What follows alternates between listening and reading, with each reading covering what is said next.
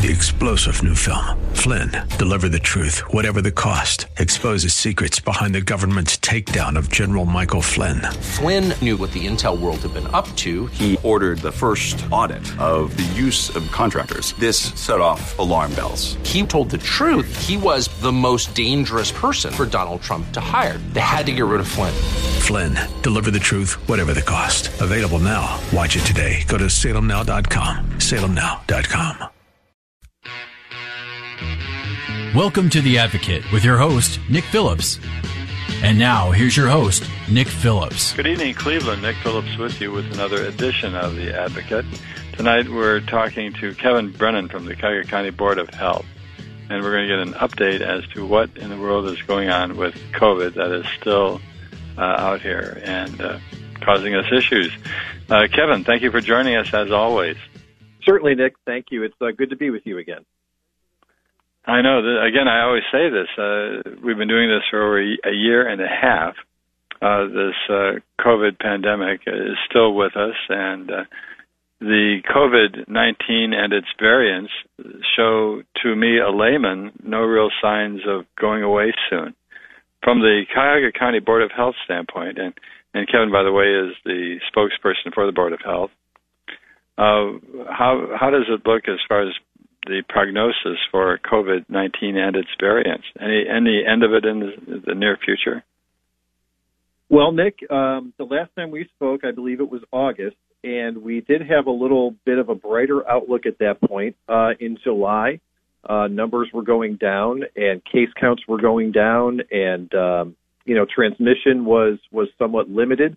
So we were looking at a much brighter picture than, unfortunately, we are here just a couple months later. To give you an idea, I have access to a letter that was sent to Governor DeWine's office from the Ohio Hospital Association. And unfortunately, there is quite a bit of bad news in there. To give you a contrast, though, in terms of my statement about how things have changed quickly, in mid-July, Ohio hospitals were treating about an average of 200 COVID-19 inpatients. Today, that number is 3,702, which represents a 16-fold increase in 2 months. And at that point, 1 out of 100 hospital patients were being treated for COVID-19, and now that ratio is 1 out of 6. So that gives you a very clear indication of what's happening at the hospital level. What we're seeing here at the Board of Health is very much the same thing. Our vaccination rate here in Cuyahoga County in terms of people who have completed both doses of the vaccine is about 54% or so. That number is much lower in other portions of the state. We do know in Delaware County right now, they are the leader among states or among counties within the state at 67%. So we have a range that goes all the way from the low 30s up to that 67 percentile statewide. Here locally in Cuyahoga County, our numbers are as low as 28, 29% in some communities, up to over 80%. So there really is just a wide range of acceptance and uptake for the vaccine.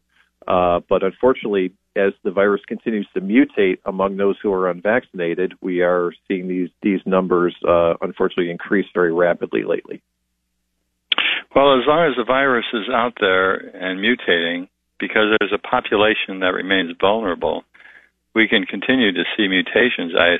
From what I heard, there are a number of mutations, not just the ones we hear about in the newspapers, but the mutations that are coming and going, because some of the mutations, the virus is very successful at sustaining, and others, they're not.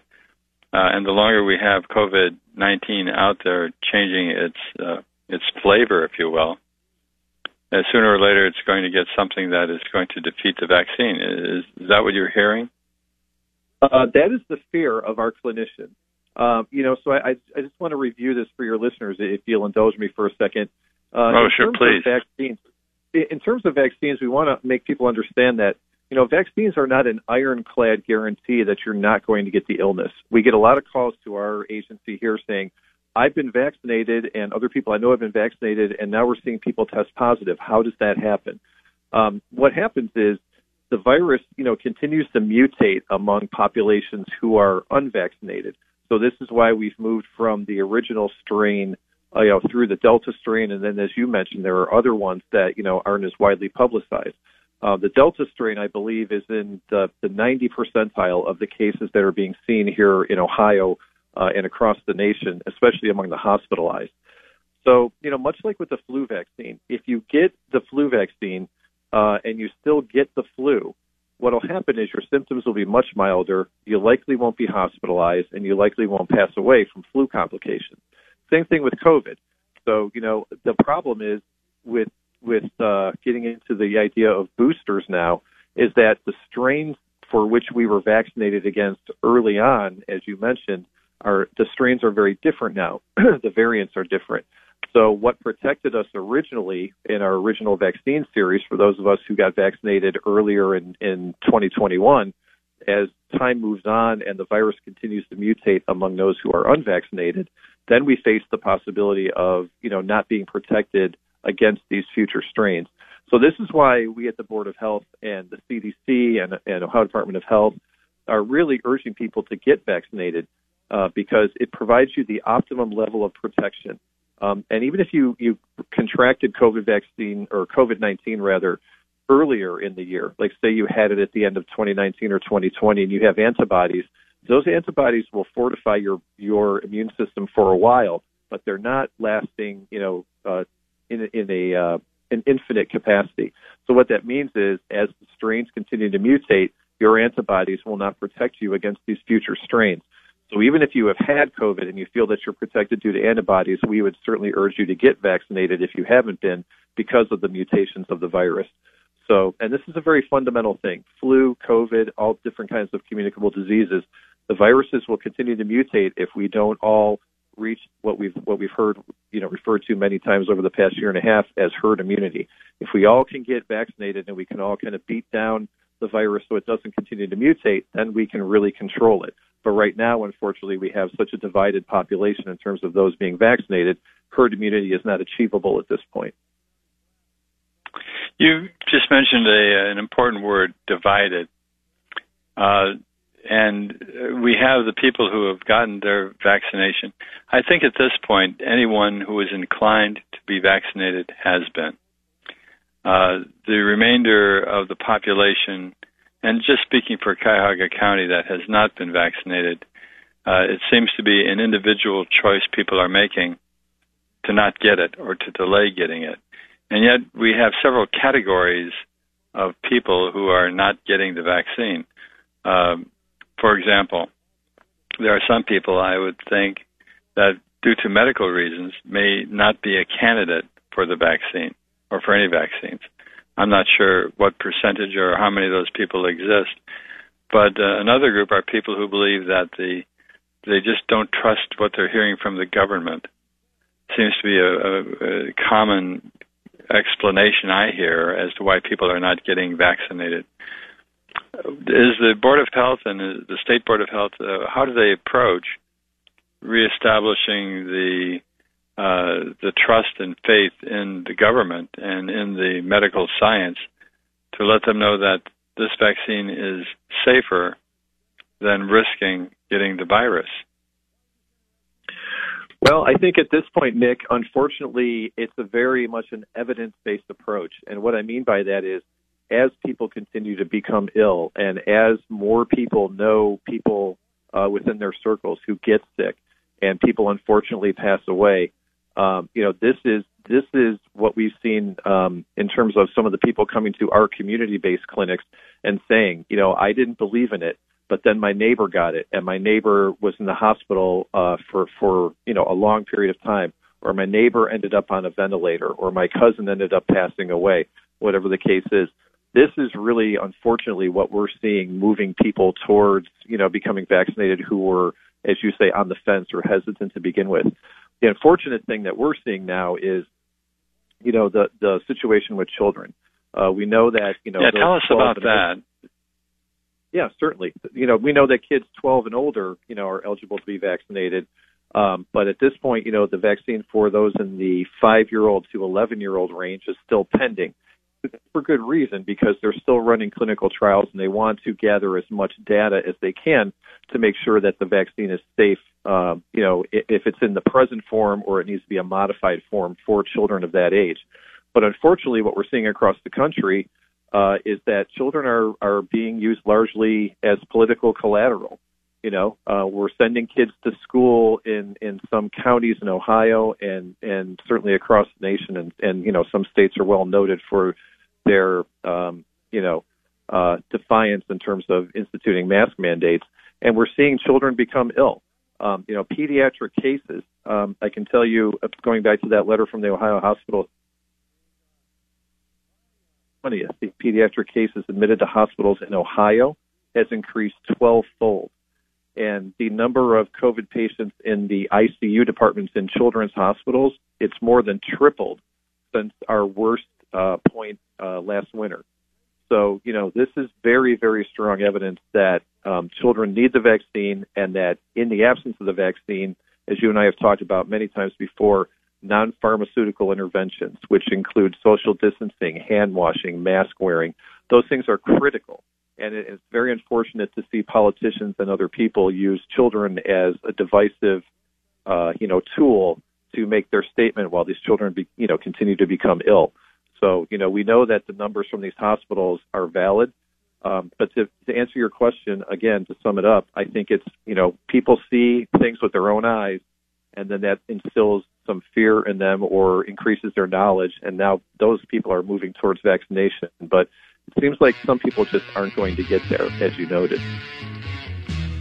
Well, I'm thinking as we're talking tonight that those are the people we're talking to, trying to identify what are the causes for them to be resistant to getting the vaccine, and how are they evaluating their risk and their benefits with regard to being a vaccinated person or being an unvaccinated person.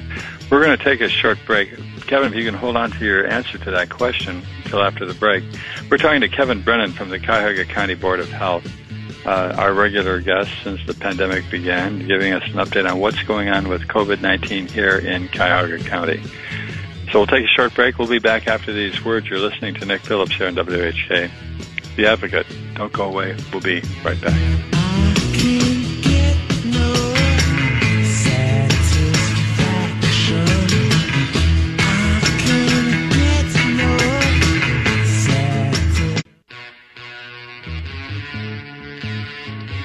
Welcome back, Cleveland. Nick Phillips with you with another segment of The Advocate. And tonight we're talking to Kevin Brennan from the Cuyahoga County Board of Health about COVID-19 and where are we here at the end of September, early October of 2021.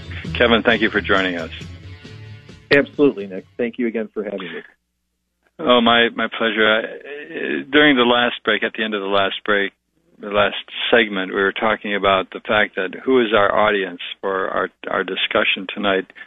And I'm thinking that the people we really want to talk to are the people who are resistant to vaccines because of fear of the vaccine being stronger than the fear of getting the virus. I would think that the Board of Health is getting inquiries from people in the county, residents, sort of voicing their concerns about being vaccinated or not. At the county level, what are you hearing as the reasons why people choose consciously to not get vaccinated and risk getting COVID? What are they asking about? Well, some of the more prominent statements that we're hearing from people are that the long-term potential effects of the vaccine have not been studied, meaning that, we should be administering the vaccine in a clinical setting for several years and doing more background work, and not trusting it because it was rushed out, right? People feel that, they don't trust the process that, clinicians and scientists and researchers from across the entire world, gathered their resources and did all they could to come up with the vaccines to address, an emergency situation unlike we have seen, I think, in our generation. So they're distrustful of the fact that came together so quickly when juxtaposed with typical rollout of medicines and vaccines in a non-pandemic situation. So that's one thing. Other people tell us they don't trust vaccines. I don't get the flu shot. I'm not going to get the COVID shot. But what we failed to realize or what maybe is sort of brushed under the rug here is that so many people have received vaccines as children, right? I mean, when you're a baby, right, you get vaccines. When you enter school, you get vaccines. Some people need vaccines to complete their required series of vaccines for work purposes. And what we often hear is, well, my parents made me do it and I didn't have a choice. But then we counter that with, well, you didn't get polio, you didn't get mumps, you didn't get measles, you didn't get rubella, right? You would have those illnesses if we weren't all on board with these vaccines. But that doesn't seem to really be a way to counter it either. I think and some other things that we've heard is, there's worries about infertility, which have been also disproven at the medical level, or that there are tracking devices within the vaccine. So the government's, finding out where we are, and they're using this as a method, or people are just using this to make money. It's all about the insurance companies to make money. So, people are coming up with a lot of reasons. But I think, as you and I have discussed before, I know at least a few times, is it's very difficult to counter fear with logic. So we can talk about science, we can talk about logic, we can talk about past history. But if people are scared of getting the vaccine for whatever reason that may be, it's extremely hard to overcome. And that's why what I alluded to in the previous segment is, once they see evidence of someone that they know within their circle, whether that be their friends or their family, really suffering with COVID-19, that often seems to be the trigger that moves some people. And again, some people it doesn't. I mean, we see it on social media very often of people who are very vocal, whether it is on social media or on TV or on radio, who are very anti-vaccine, anti-COVID, and some of these people have passed away. And it's extremely unfortunate because it's a vaccine-preventable disease right now in terms of our eyes and public health, and it's just very troubling to watch people suffer unnecessarily. Have you talked to any people who believe that they have a constitutional right not to have the vaccine, and they have that constitutional right to make their own choice, but still are able to evaluate reasonably the pros and cons and the risk management of the situation and decide to enjoy their rights to say no, but nonetheless go forward and get the vaccine? Do you have many people who take that position? Because that seems to solve the political problem. It does. I'll tell you, quite truthfully, we see more people dig their feet in on that stance in terms of it's my right, my right. You can't violate my social liberties, or my civil liberties rather, and make me get the vaccine. But, in terms of, other situations in life, we don't let people drive drunk, right? You can't just go out and drink all you want and drive around and not be, possibly pursued by the police or injure someone else. That's not an individual decision that you can make. Ohio has a smoke-free law, right? So we don't let people smoke in public any longer, in terms of, in enclosed spaces and even in some outdoor spaces, right? So it's about your responsibility that you have to other people within the community. And I think you touched on a very salient point earlier, is that we are doing a tremendous disservice to people who are not able to get the vaccine for medical reasons, right? Those people look to us as a society to be responsible and do what we should be doing in terms of minding each other, being, respectful of our brothers and our sisters in the community. And by not having all of us vaccinated and not reaching that level of herd immunity, there are several, groups of people, and I don't know statistically or from a data standpoint, but there are just groups of people out there who aren't able to re-engage in public freely because they don't feel safe coming out because there are so many people unvaccinated. So I think, it's unfortunate that as a society we seem to have become far more selfish and less civic-minded. And I think that lack of civic-mindedness is a lot of what we see in people, who stand on the civil liberties piece. But I certainly know that there are people who have come to look at it as, they're a little conflicted between what do I have the right to do and what do I need to do. And those people who are more concerned about their health, or the people who say, well, I want to be able to see, my parents, or I want to be able to mingle with my neighbors freely and not have this hanging over my head. Those are the people, as you say, that have moved towards getting the vaccine, despite what their political affiliation or their thoughts are, about the liberty aspect of having to be forced to take the vaccine.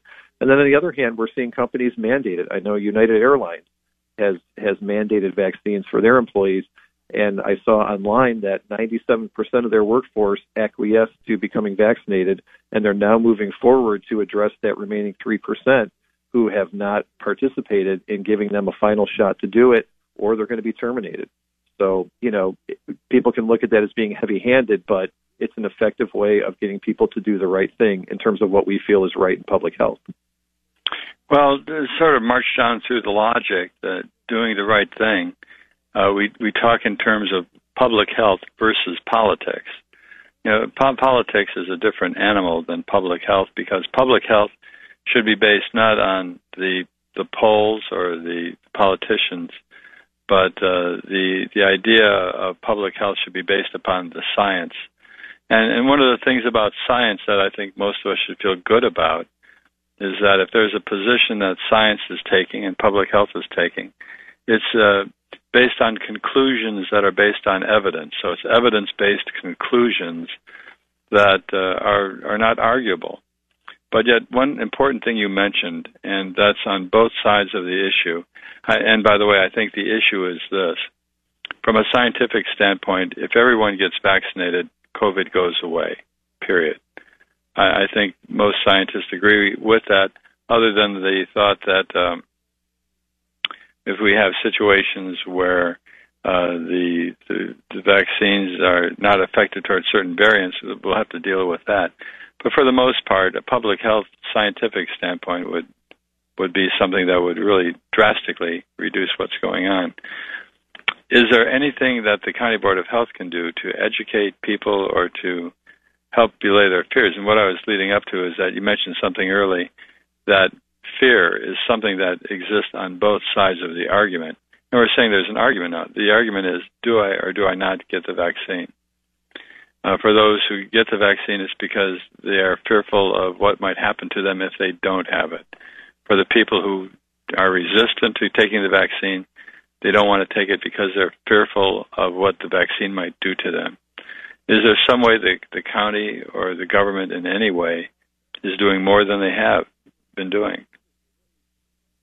Well, I think, unfortunately, Nick, we go back to the way that this all rolled out. The federal government was not entirely on board with prevention methods and really providing public education when the pandemic began, and I think that has a tremendous residual effect.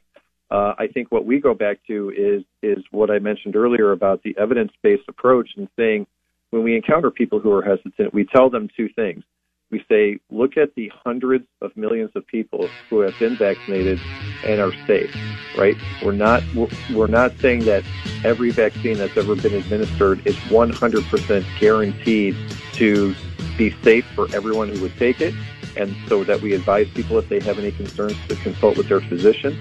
And again, as I mentioned before, it's not a guarantee that you won't get the illness, but that your symptoms will be, drastically reduced. So we're going to have to. We're going to have to ask people to look into this. We're out of time for this round, but we'll have to have you on next month, and hopefully things have improved much. But Kevin Brennan from the Cuyahoga County Board of Health, thank you so much for joining us tonight. Certainly, Nick. Thank you. Thank you, and we'll take a short break. We'll be back after these words, so don't go away. You're listening to Nick Phillips here on WHK, The Advocate.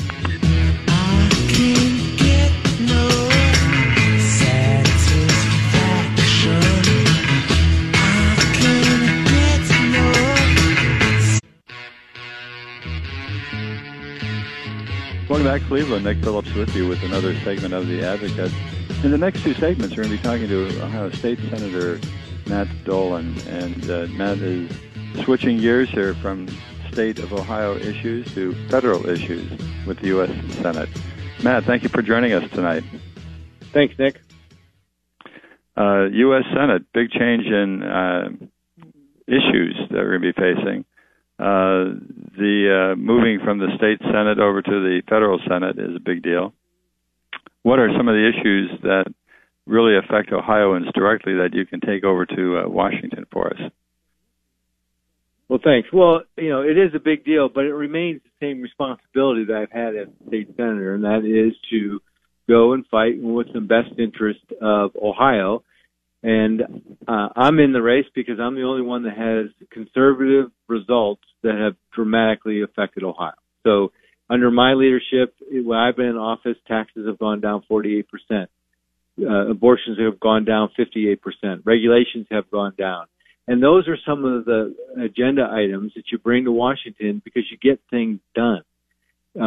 We know the Biden administration in agenda is destroying America, destroying our education, destroying our economy, destroying our standing in the world, and the sheer incompetence is causing 13 of our soldiers to be killed. So it's not enough anymore just to point the finger at the other side and say they're bad. We as Republicans have got to go and get results. We need to make sure that the Trump administration's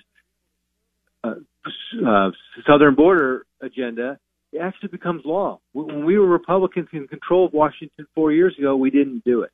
So it's going to take somebody with the relevant experience. I have both private sector experience and public sector experience to bring to Washington to solve the problems, to put us on a conservative path, to make the United States economy strong, to make sure our standing in the world is restored, and we are the strongest country in the world militarily, economically, and morally.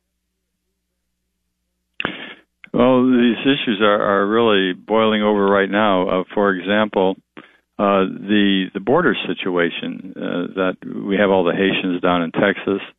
We have the numbers that are just massively increased this year as far as the weekly and monthly immigrants illegally crossing. How is that affecting Ohio? Well, it affects Ohio because we are part of the great country, the United States, and we don't know who's coming into our country. When you don't know who's coming into your country, you don't know drugs are coming. You don't know if they're bringing drugs. You don't know if they're bringing evil to do acts. So you need to vet the people coming into the country, and you need to vet them with a policy that worked before, and that was under Trump. The other way, we have some of our brothers and sisters down there on the front lines right now. Ohio sent their Ohio Highway Patrol and our National Guard, and they're still there. The Highway Patrols come home, but some of Ohioans are actually on the border right now defending. So if we don't know who's coming into our country, it puts us at risk. But we have to understand this. There is a difference between immigrants and migrants. Immigrants are someone who wants to come to America the proper way and decide, I want to live the American dream. I don't need the government to help me. I'm going to raise my family. I'm going to get a job, and I'm going to live that dream. And that's what we want. Migrants are coming here because they see the United States under Biden as an opportunity for a government to take care of them. They're coming from countries that have a socialist type system, and Biden is saying, hey, come here, we'll provide free education, we'll provide free health care. So they're not coming to live the American dream, and so that's the difference. We've got to make sure that we're welcoming legal immigrants, and we are securing down our borders so we know who's coming into our country illegally. Well, that's going to be a big task. I know multiple administrations have been fighting with that. But in the U.S. Senate... So, Nick, if I could address that.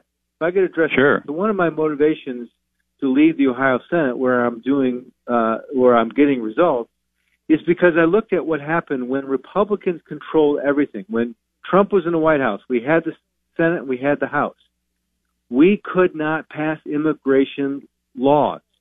Why? Because we were fighting with each other. And as a result, a program put in place by the Trump administration was working. But it was only in place because of an executive order, which means it lasts as long as that administration's in power. So on January 20th, 2021, President Biden got rid of that executive order and all the good work was done.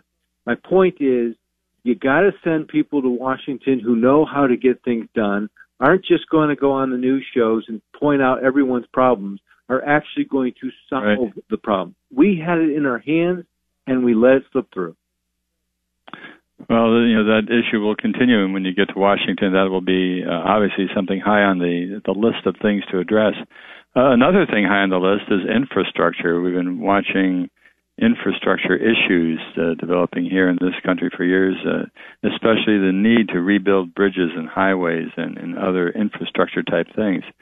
I know Senator Portman was working on a legacy bill concerning infrastructure, and it targeted some money to come to Ohio. What was that about? So your question was essential, that infrastructure is an essential need, and it's a need for any state that wants to grow their economy. It is one of the 5 pillars of a successful growing economy. Senator Portman negotiated a very surgical, narrowed down infrastructure bill that would provide dollars to the states, of which Ohio would receive over $10 billion, to invest in their infrastructure. The total package was $1 trillion, of which $550 was new money. This is not the 5.3 monstrosity that the Democrats want to get through. This was surgical money that is desperately needed in Ohio so we can grow our economy. I was the only one in the Senate race who said I would support that bill, because I know in Cincinnati, in order to improve the flow of commerce, they need to fix their bridge.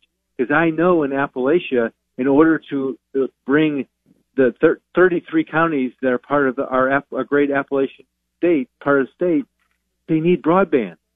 And every Republican in the state could see that, and we voted on the budget I produced, we voted for broadband.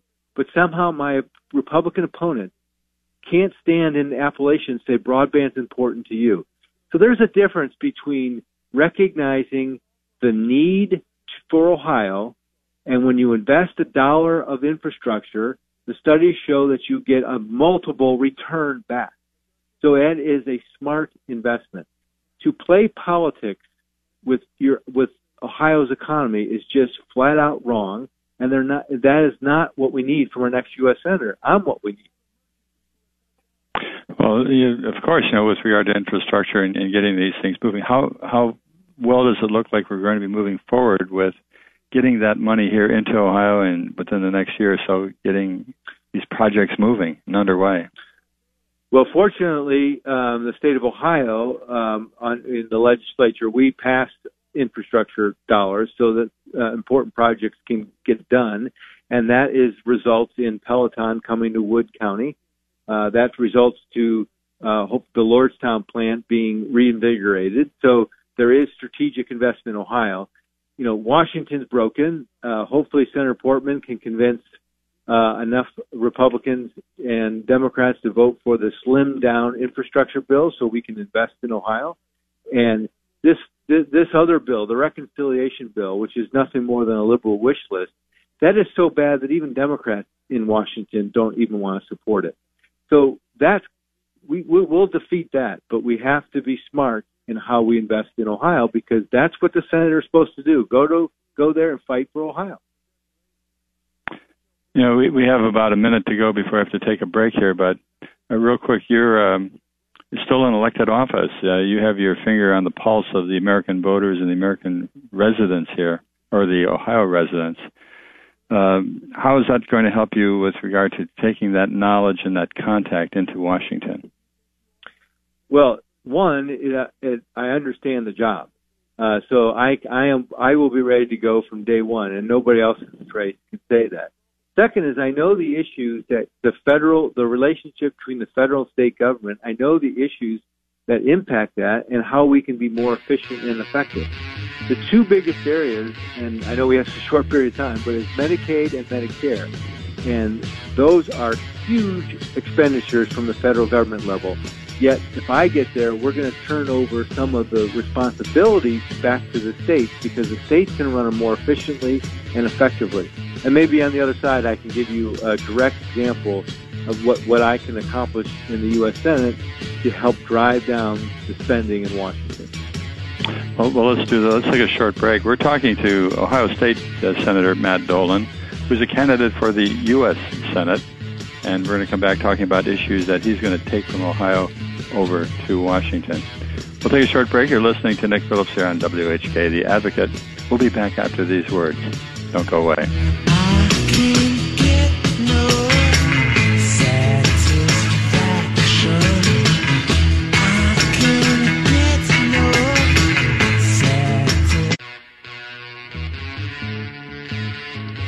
Welcome back, Cleveland. Nick Phillips with you for our final segment of The Advocate for tonight, and we have Matt Dolan with us talking about the transition in his life going from the Ohio Senate, hopefully to the U.S. Senate. Matt, thank you again for joining us.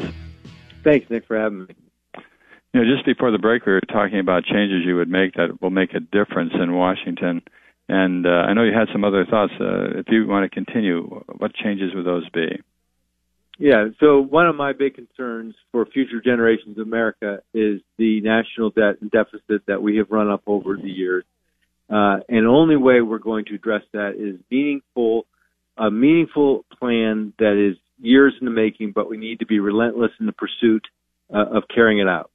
Where we can start is an example of the Medicaid and Medicare system. When the federal government runs that program, the expenses of that program just go through the roof. When we get waivers, and since I've been in the budget, we've been able to get a number of waivers from the federal government, and that simply means that we are free from the restrictions of the federal government and can implement the necessary programs in a manner that suits Ohio, reflects Ohio, and at a much lower cost. But when the federal government intercedes, like they're doing now under the Biden administration, they are now not allowing any waivers. The waiver, let's give you one example. We were able in Ohio to require any recipient of public benefits to demonstrate that they are actively and sincerely looking for work, so that if they're enjoying the benefits of other people's money, they're at least trying to get off the dole and get to work.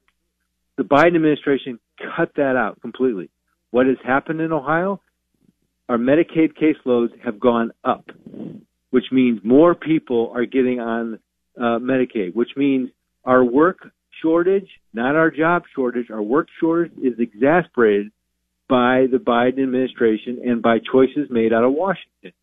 We now have people who would rather sit home because they get extra money, they get extra benefits, than actually go to work.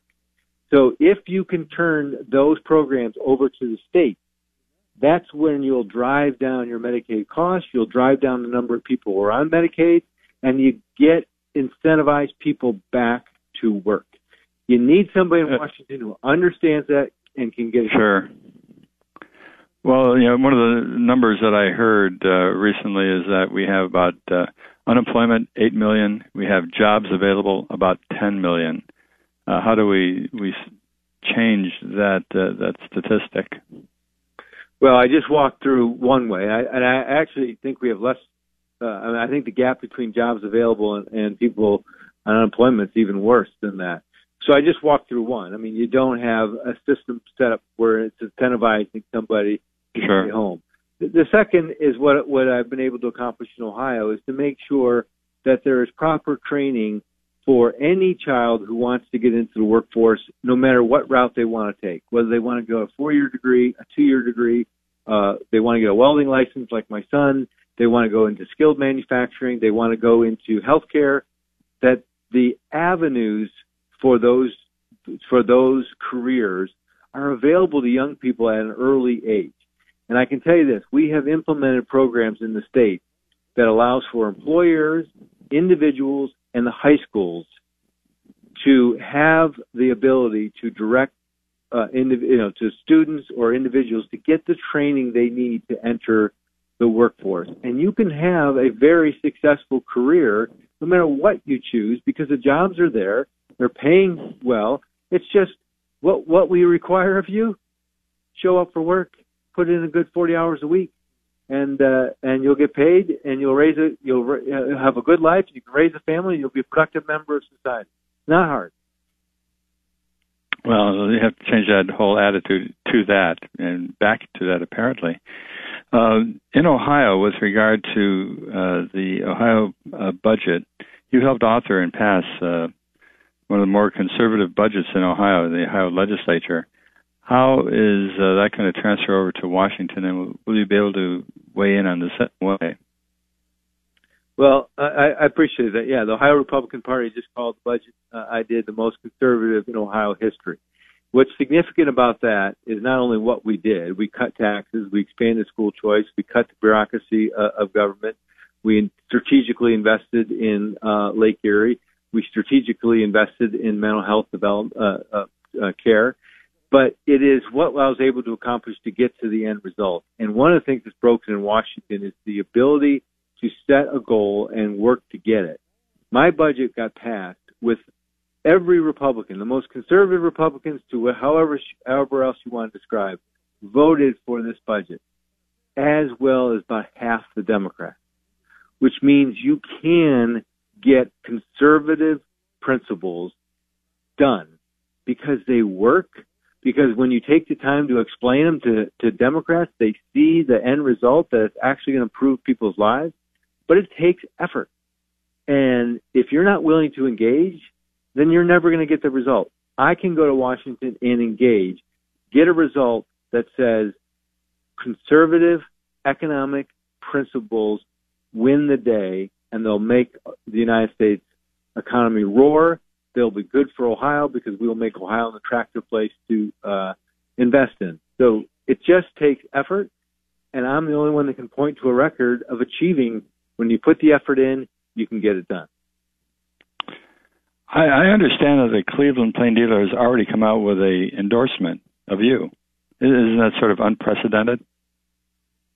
I can't speak for the Plain Dealer. They wrote an editorial shortly after I joined outlining my conservative effort to make Ohio a great place to live. You're going to have to ask them whether that was an endorsement or not, but it was a recognition that of all those in the race, I'm the only one that can point to a record of conservative agenda, conservative results that has made Ohio better. With regard to COVID, any comments about COVID and how we're making a dent into this pandemic? Do you see an end in sight?